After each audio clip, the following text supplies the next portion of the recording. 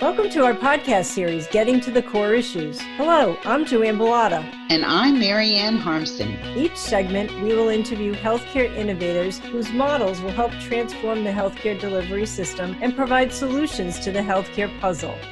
Today, we're pleased to introduce Omar Ba, founder and executive director of the Refugee Dream Center. The center is a resettlement refugee agency offering services which target gaps within the refugee community. It ensures the continuation of services such as housing, education, and health services in an effort to assist refugees in becoming self-sufficient and successful in their integration in America. Omar has survived torture and is a refugee and former journalist from the Gambia in West Africa. He is the author of the book, Africa's Hell on Earth, The Ordeal of an African Journalist. He also currently represents the state of Rhode Island at the Refugee Congress of the United Nations High Commissioner in Washington, D.C. Welcome, Omar. Thank you so much, both of you. Oh, thanks for being on our podcast. Yes, we're thrilled to meet you, Omar.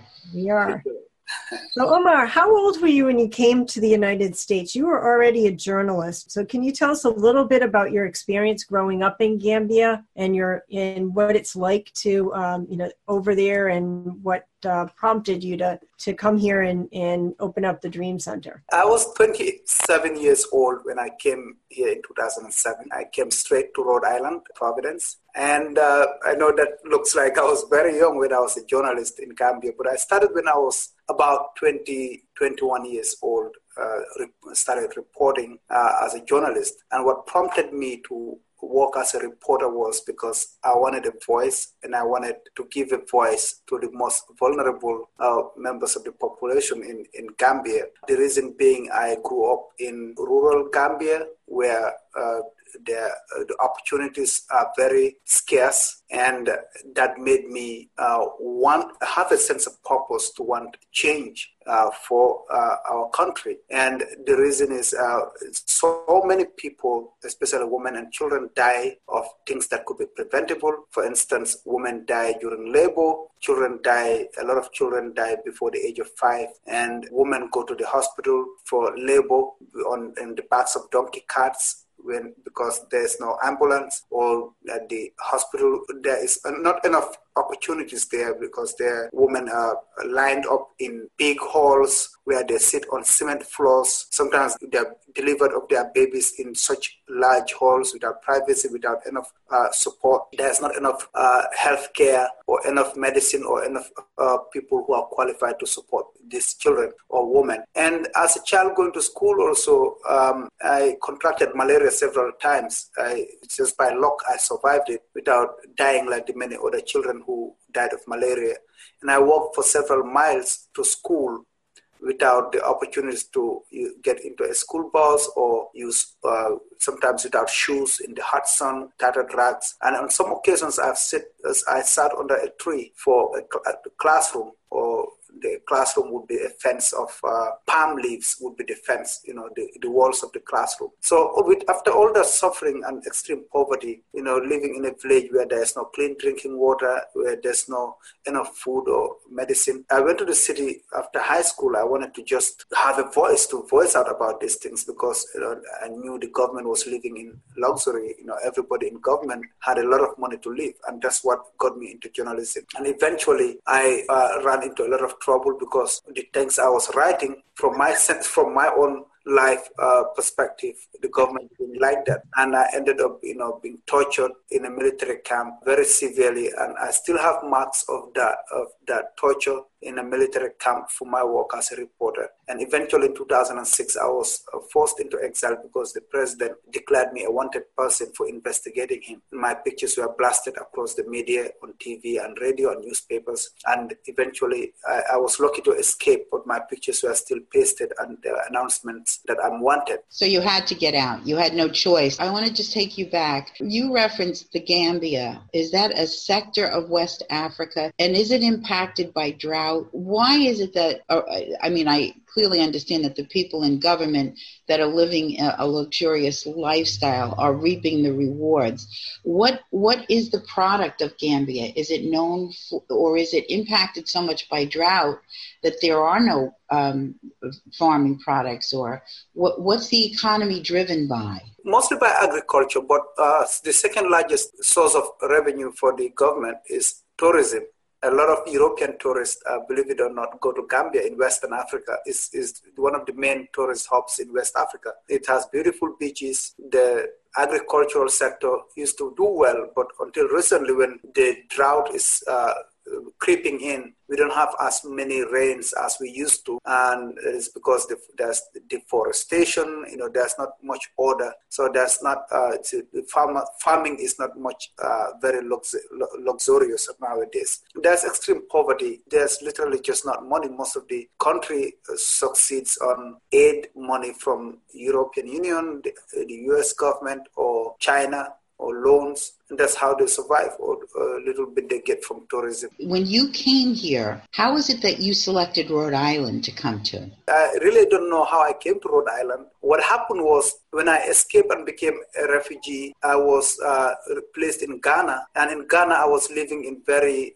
difficult circumstances because I didn't really know what my future was. I lived in a small room that was made out of cardboard. Some of the walls were cardboard, just like the typical way refugees live in urban settings or in refugee camps. And during that time, the United States Embassy in Ghana was helping me to get resettled, to get moved out of Ghana, because I was very sick, I was scared, and I was very paranoid. And the dictator was still looking for me. They were still announcing my name in Gambia, that I'm wanted for investigating the president. So the American government thought I'm not safe there. They needed to move me out quickly. So within 1 year, luckily for me, my case was upheld, and accepted by the U.S. government, and I was approved for resettlement as a refugee in the United States. I didn't know where I was going until one day before my arrival, and I was told I'm going to the U.S. I was thinking about the usual names that people hear, which is New York, Washington, D.C., the big names. Mm-hmm. Then one day before my arrival, I asked a caseworker at one of the agencies that were processing my paperwork to come. The agency is called IOM, International Organization for Migration. Mm-hmm. They were the ones that the U.S. government contracts to do the travel arrangement for refugees before they come in. So I asked this caseworker, where am I going to? He said, you're going to Providence. I stopped because I said, well, is it like a church group or right.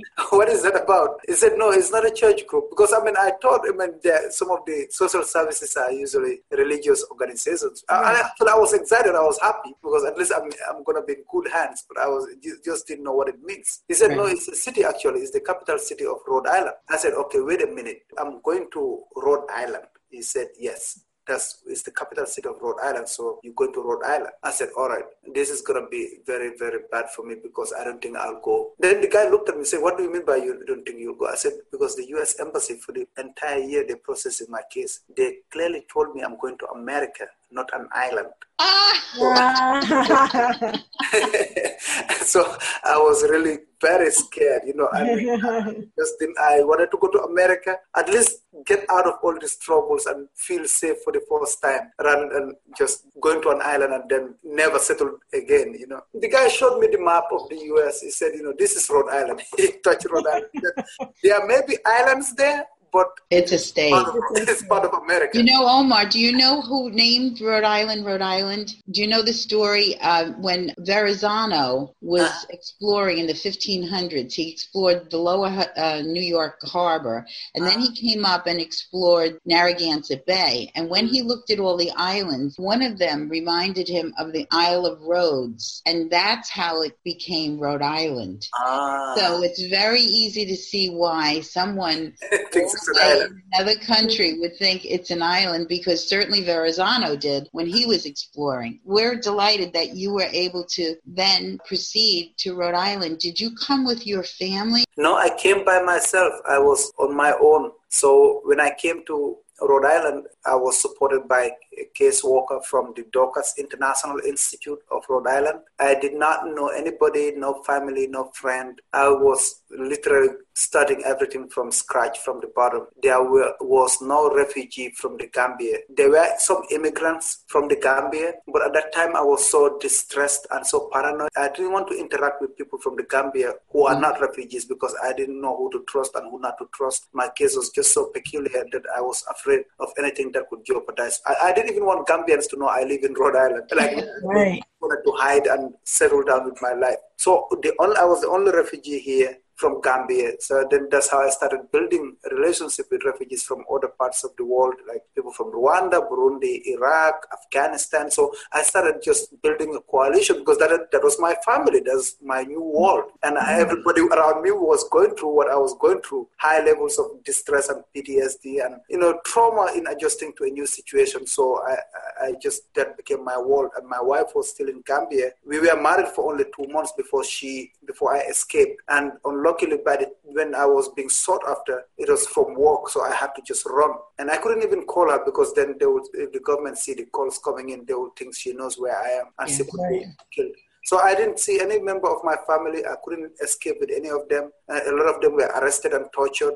A lot of them were on a house arrest, like my wife. She couldn't leave for almost 2 years. So it was just a difficult situation. And it took 3 years from the date I left Gambia to the day she came to join me in Rhode Island. So 3 years separation. And how wonderful that she works with you side by side at the Refugee Dream Center. You mentioned before that there were some immigrants as well as the refugees. Talk a little bit about the difference between a refugee and an immigrant. A lot of people get confused about these two terms. And sometimes when you want to explain the difference, some people, bring in the political tensions that emerge.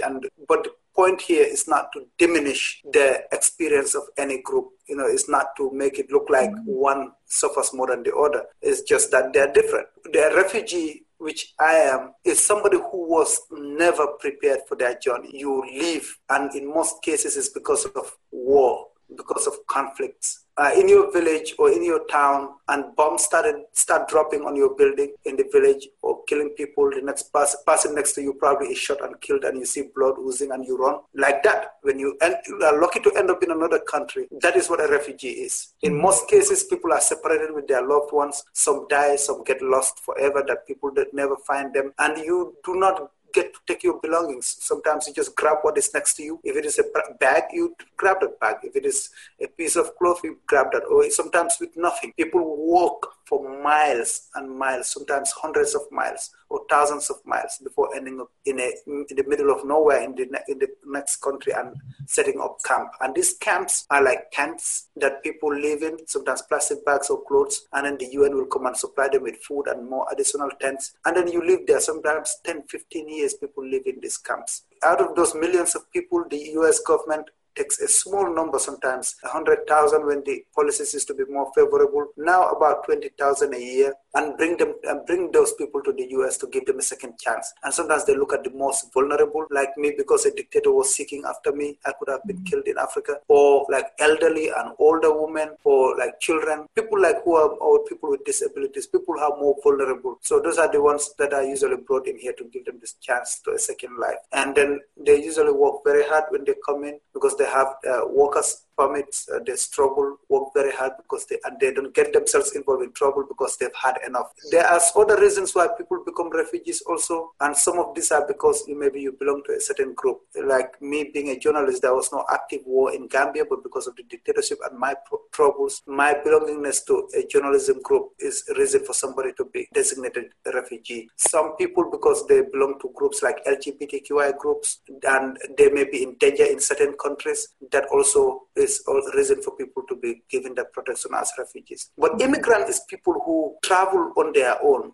Doesn't mean there may be some poverty in their countries. There may be reasons why they don't want to live in their country, or maybe they just want to come as tourists, or maybe they want to come and be married to somebody else in America, or they want to come and be students in the United States, or they just want to come and start business in America. There are people who travel on their own. Does not mean you don't travel for a reason, but you travel, apply for a visa, and then travel. When you arrive, you may get married to an American and eventually become a citizen, or you may go back to your country, or you may eventually get a work permit to stay forever, or you may just apply for protection, or you may be here going to school and then war breaks out in Syria, for example, and then you apply for protection because you don't want to go back to a war-torn country. So it's just different. This difference does not in any way diminish the fact that immigrants have a lot of challenges when they come to the U.S., have their own sets of challenges, but they're different. I always say the best way to figure out what a refugee is, when they come to America, the body is here, but the soul is here,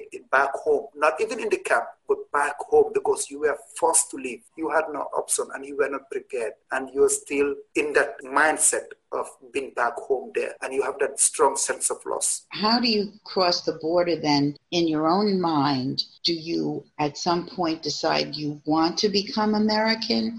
Or do you always want, it's a struggle, isn't it? Listening to you, it's like, wow, what percentage of refugees settle in the United States and then return? The U.S. resettlement program is one of the most successful, if not the most successful in the world. Until recently, the U.S. used to resettle more refugees than any country in the world, meaning, going to a camp and taking a couple of thousands. Because when people come in here, the American system emphasizes one thing, which is integration. In some other countries, it is not the case. And it becomes very prolonged and difficult for people to just understand that concept of self-sufficiency. At the Refugee Dream Center, for example, unless it's by mistake, we just do not use the word assimilation, because it defeats the purpose of self-sufficiency, or also just that kind of self-esteem and retaining your identity and offer something to society. So we use integration, which means we understand there's always that kind of sense of home, that you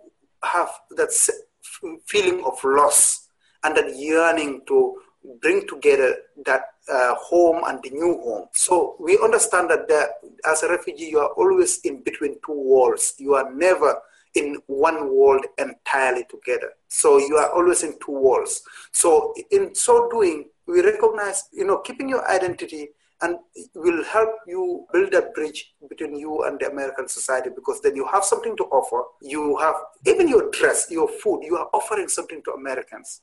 Mm-hmm. But then you must also embrace something, for instance, the language, the culture. Integration literally means balancing the two so that both are together. So in so doing, refugees do very well in the US. Within a short time, people start speaking English, start driving, and then, they become very functional. They walk, back and forth. They're part of the society. It's not like people are isolated or quarantined as in some other countries when they're resettled. And then many comparisons that are done, if you compare, let's say, Somali refugees in London, then this is a study that was done, Somali refugees in London and Somali refugees in Minnesota. You compare the same groups that arrived at the same time in these two cities, you see that the Somali refugees in Minnesota are doing much better. And this is because of that emphasis on self-sufficiency and integration. So what kind of support does the U.S. provide when someone is coming in as a refugee? Financially, do they help you with housing? How does that work? You'll be surprised to know that actually many countries, including Canada and other countries, provide more financial support to refugees when they arrive than the U.S. But the refugees in the U.S. often do much better. It's a challenge, though. And this is, again, because of the emphasis on integration and self-sufficiency. So we just want people to be like any American. It's a lot of hassle, but then it's difficult. So within 3 months, most refugees stop getting support from the federal government. It goes up to about 6 months. Mm-hmm. A few exceptions, especially people with disabilities, it goes up to about a year or so.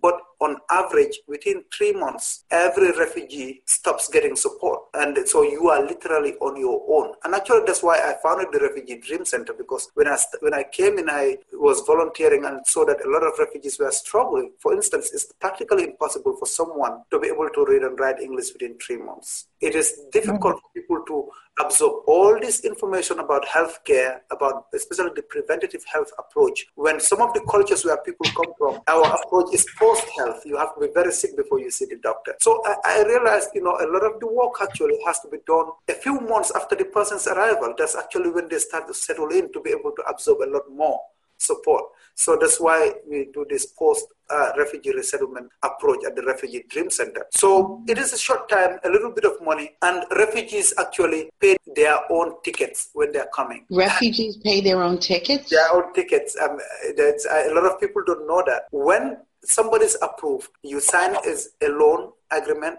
with the US government, and then that loan agreement is zero interest, though you don't pay any interest on it, but within 6 months of your arrival, the bills start coming, you must pay that. Imagine a family of 5, 6. I mean, most refugee families are large families. Mm-hmm.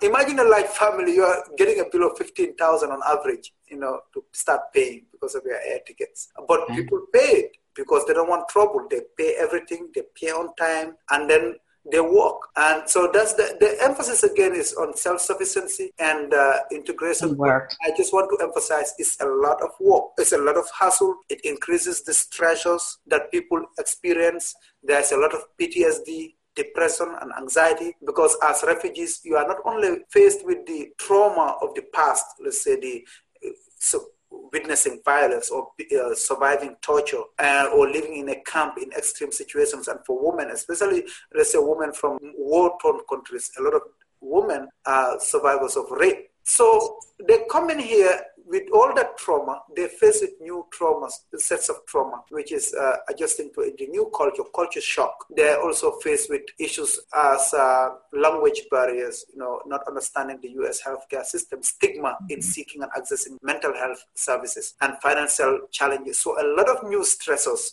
come together, compounded with the past trauma. So the refugees are a very, very unique population that are piling up, that are carrying a heavy load on themselves. It's an amazing challenge. How long after you came into the country were you here before you opened the Refugee Dream Center? So the Refugee Dream Center is 4 years old. I always tell people, I feel like it's 10 or 11 years old. I started walking the streets since I came 11 years ago. And it started mostly with Rwandan survivors of genocide. I became very good friends of them, and some Liberians and Iraqi, and then some Bhutanese. We started organizing within the community. Sometimes it's advocacy around housing or around benefits that refugees were getting. And then eventually it became a lot of service, like direct service. I started gathering students and volunteers to help refugees apply for apartments or move from one apartment to the other. Then before I realized, a couple of years later, and this is not sustainable, Omar. I cannot be doing all this from the streets, and I will break into pieces. I'm going to school, I'm working. So it became practically impossible to just function in that ad hoc basis. So that's why I launched the Refugee Dream Center, so that I'm able to do this both direct service and advocacy. So it's 4 years old. Wow. But it's a result of a lot of other work that makes me feel like it's actually much older than that. Now talk about some of the services that you offer there, because there's quite a few that you provide, like primary care and services for first aid, CPR training, other things like that too, in addition to the services you've mentioned. Our mission is twofold. One is advocacy and one is direct services, because we realize they must go together in order to be more holistic in support. And for the direct services, we have 4 programs. One is health promotion. The second is adult education. So the third is case management, and 4 is youth mentoring. And so in terms of health promotion, we use the preventative health approach, where a lot of it is a combination of education and cultural orientation. So with the cultural orientation, we include processes where everything we do, we make people aware of the American system, American support system, where they do not have to be in a situation where they're waiting until it's too late to seek services. As a lot of refugees come from the Middle East and Africa or Southeast Asia, these cultures are very similar. For instance, we don't go to the hospital until it's very late, until you feel very sick. Like what takes people to the ER, to the emergency room here, that's what takes people to the normal doctor's appointment in America. Right. So those are the kind of things we do in the American healthcare system. Then we also have partners coming from Lifespan, Rhode Island Hospital, to come and train people on CPR and first aid. We have medical students who also train people on other stuff like personal hygiene. And then we have sessions on domestic violence. We have sessions on coping skills, mental health coping skills. There's a lot of smoking and alcoholism within refugee communities, especially among men. We also have sessions on those. So a lot of it becomes like preventative before it gets late. And sometimes you realize people don't very solid mindset approach to that, though. That's the best way to handle it, I think. Exactly. And then sometimes there may be services out there, people talking about it, but they don't know about the refugee community because it's a very hard to reach population, or the refugees don't know about those services or don't know how to access them. That's why we find ourselves as a buffer, like a bridge, a bridge. I think a bridge is a very good definition. In order to educate them and make them aware of all the wellness programs that are available, which is wonderful because then it prevents people from getting sicker. Where do you find that most of your population actually receives their primary care? Well, most refugees go to Rhode Island Hospital for primary care services because, again, it comes down to the cultures again, because the term hospital and Rhode Island, the combination of those two makes refugees feel comfortable and happy and trusting that, okay, this is the best and is the biggest, because Rhode Island is the state, it's the state hospital and it's a hospital. Sure. People. So they hardly go to community health centers, even though they are more accessible. They hardly go to other private clinics. Overwhelmingly, most go to Rhode Island Hospital, where they get very good service. And then there's a new wave of, cultural competent providers who understand services. Does Rhode Island Hospital, are you talking about them using the emergency room, or is there an actual program set up for them? There is a primary care place where we work with them. We work with interpreters and cultural brokers, but also transport refugees to keep up with appointments, but also to ensure that people understand that I can go to the hospital without being sick, which is very difficult for people to understand. A lot of people use the ER, the emergency room, because people just wait until when it's too late or when they are very sick before going to the doctor's office, and that's when they call 911 and go to the ER. So the ER sees a lot of us refugees, and that's one of the things we are trying to improve here at the Refugee Dream Center through this cultural orientation health trainings. That's great. Is your goal to see more dream centers throughout the United States? I know you're active with the UN, and how does that build your model and grow it other places? The Refugee Dream Center model, I've met so many people across this country, especially former refugees who are very active and leaders within their communities, but I have not seen the Refugee Dream Center model in any state, or it may, but I don't know. So my hope is actually to really help replicate it in different states, because it has a combination of a lot of things, which one is, it's very empowering. It's like survival leaders helping fellow survivors, or refugees helping fellow refugees. And it's cultural competent in a way that you, as a mirror, they look at you, or he came and resettled, okay, I can do it too. So those are things that I want to emphasize. But again, one of the things is that it also creates an opportunity for other states to learn from what we are doing, so that we can complement each other. Even if we don't do it in another state, we can probably partner with others to supplement this in other places. There's an organization in New Jersey called Oasis, and Oasis is doing a lot of what you're doing with women who never received their high school education and have never entered the workforce. Wow. So they groom them to be able to get their GEDs and also to get wellness care. And that's with an American-born population in a low socioeconomic area.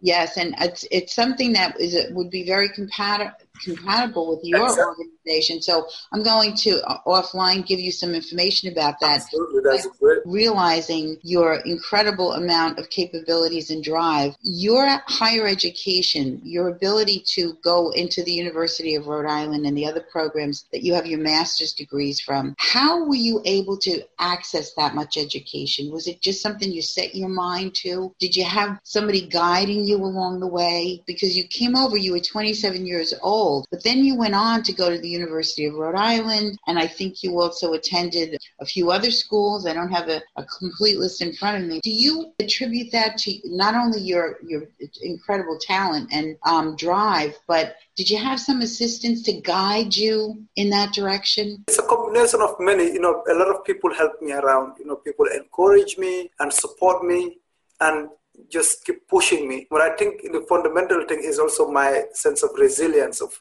really having a target goal of something and wanting to do it. And one of the basic things that I want to make sure I do is to get the skills to be able to serve the refugee community better. And I think it just doesn't happen with mere passion. A lot of people have the passion, but then if you don't have the skills, you'll not be able to take it to the next level. So that really encouraged me to go to the next level, to get the education that I need. It's been tough, very, very tough. I'm very busy, running a family, work, and organization, having to do all the grants and proposals and everything, yet, going to school. So it's very difficult. Sometimes it's just so stressful, but I never think about giving up because I know what I want. Well, a lot of people are counting on you, Omar. Yes. The work that you do. Can you talk about your work with the United Nations? What is the purpose of the Refugee Congress and what are your goals for the United Nations? The United Nations created this new organization called the Refugee Congress that meets in Washington once or twice a year. And then when we go there, we do advocacy trainings and policy-related activities with partners and lawmakers on the Hill. How it is done is literally like the U.S. Congress, but it's just one person per state. And we are not elected. We are not, there's no votes, but they call us delegates. So there's one refugee is selected per state. And I was the one selected from Rhode Island. I have no idea how that happened, but I was selected to represent Rhode Island, and I went to Washington and met 50 other delegates, one from each of the 50 states. And these are all people who came here as refugees at different times. Actually, there are people who came from the Second World War, Jewish refugees who came after the Second World War,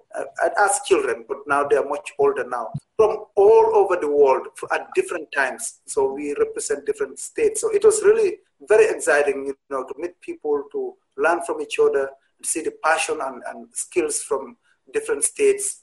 And that is basically what it is about. And so I represent Rhode Island and go to Washington and advocate for the interests of Rhode Islanders or Rhode Island refugees. And we come back with more skills and policy ideas. Now that you've been here you came when you were 27. Mm-hmm. So I don't know exactly how many years you have been here, but I would think it's over 10 years now that you've been 11 years. 11 years, okay. Mm-hmm. So in that time, one of the things that you spoke about that I think the American public, we try to get our hands around it, but there seems to be a lot of confusion. Back in the days of the great migrations, the immigrations of the late 1800s and the 1900s, when the Italian people came, the Irish, the Germans, the Polish, etc., there was almost like a unified thought that once you got here, and you chose to use the word integrate rather than assimilate, I can tell you that in conversations that I've had with other people, are struggling with the understanding of what does it mean for a refugee? Do they want to become American? And in this day and age, what does it mean to be an American? Do you find that kind of conflict, and how do you handle that? A lot of refugees, all they want is to belong, because for a long time they have been denied that. It's not by choice. They had no alternative. They want to belong. Once they come in, they want to speak English. They want to work. They want to give back. They want to pay their loans, their travel loans. They want to pay taxes. They want to just be like any other American. Especially refugee young children, within a short time, they talk with an American accent. No difference. You will not even know these kids were not born here. So they try their best to integrate. So being an American is avoiding trouble, paying taxes, working hard, not depending on welfare. And then the moment people have the opportunity to adjust their status, they do. Every refugee I know, within 5 years, after 5 years, when they are qualified to be citizens, they apply and become citizens. They vote, they participate in activities that are civic involved, like voting or being voted for. Actually, a friend of mine who was one of the members of the Refugee Congress in Washington, representing Montana, a refugee from Liberia, is currently the mayor of Helena, Montana. Good. Wow, that's a big city. That's impressive. Of all places. So a refugee, I don't know other populations, but refugees are the ones who yearn most to be as American as it could be. Thank you so much.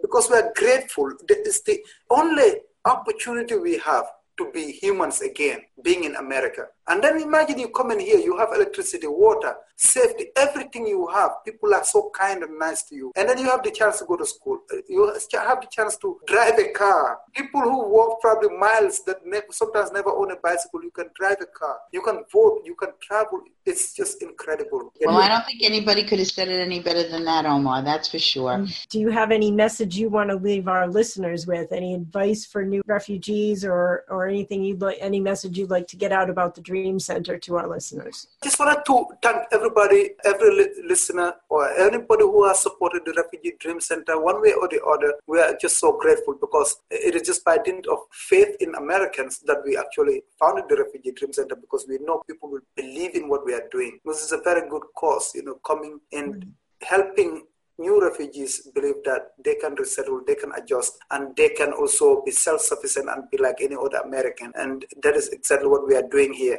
And to the American general population, I think what may be lacking within the society and in the political discourse everywhere is lack of enough information or conversation or communication. What we need is more awareness to understand that it is not what we are hearing, that we are opening borders for the world to come and flood in. No, actually, this is the time, and this period is when less people are coming into this country, either through immigration or refugee status. But in past times, from the Second World War to now, more people used to come. So it is not that many people are coming. But the few numbers that are coming, that we are bringing, we are doing it as a nation, because these people go through a process. We pick them up from refugee camps and bring them here. They are not terrorists. They are survivors of terrorism, or they are victims of terrorism. They are not one religion. They are every religion. They are from all over the world too. They are not from only one part of the world. So we just remember we are helping the most vulnerable in the entire world. And that is not politics, has nothing to do with Republican, Democrat, because when I came, it was a Republican president that was here, George W. Bush. He resettled one of the biggest numbers of refugees in history. Very generous. He knew the compassion and he helped. So it has nothing to do with politics or with party belongingness. It is just the American culture and the American spirit of helping the most vulnerable. That's what makes this, that's what has always made this country great. There's a song by a popular recording star, Neil Diamond, and it's called Coming to America. And the words to the song, if you have never heard Neil Diamond's Coming to America, it starts off, they come from everywhere, from the seas, from across the seas. We're coming to America to build a new future. It's a very inspirational song. And if you've never heard it, I suggest that you listen to it. I saw him perform it at the Old World Trade Center many, many years ago, and I still get chills when I hear that song. I want to tell you that we wish you all the best. And we want to offer any assistance to promote your efforts to improve integration and help refugees become productive Americans. The world needs many pathways to success. It's been a delight having you as a podcast guest. Thank you so much, Omar. It was a pleasure meeting you. I enjoyed your speech at the Health Equity Zone Summit where I met you. And this has been a pleasure, and I think our listeners are really going to enjoy this podcast. Thank you so much, Joanne and Marianne. For further information about the Dream Center and about Omar, please visit our website at www.exigentkey.com. Thank you, and have a great day.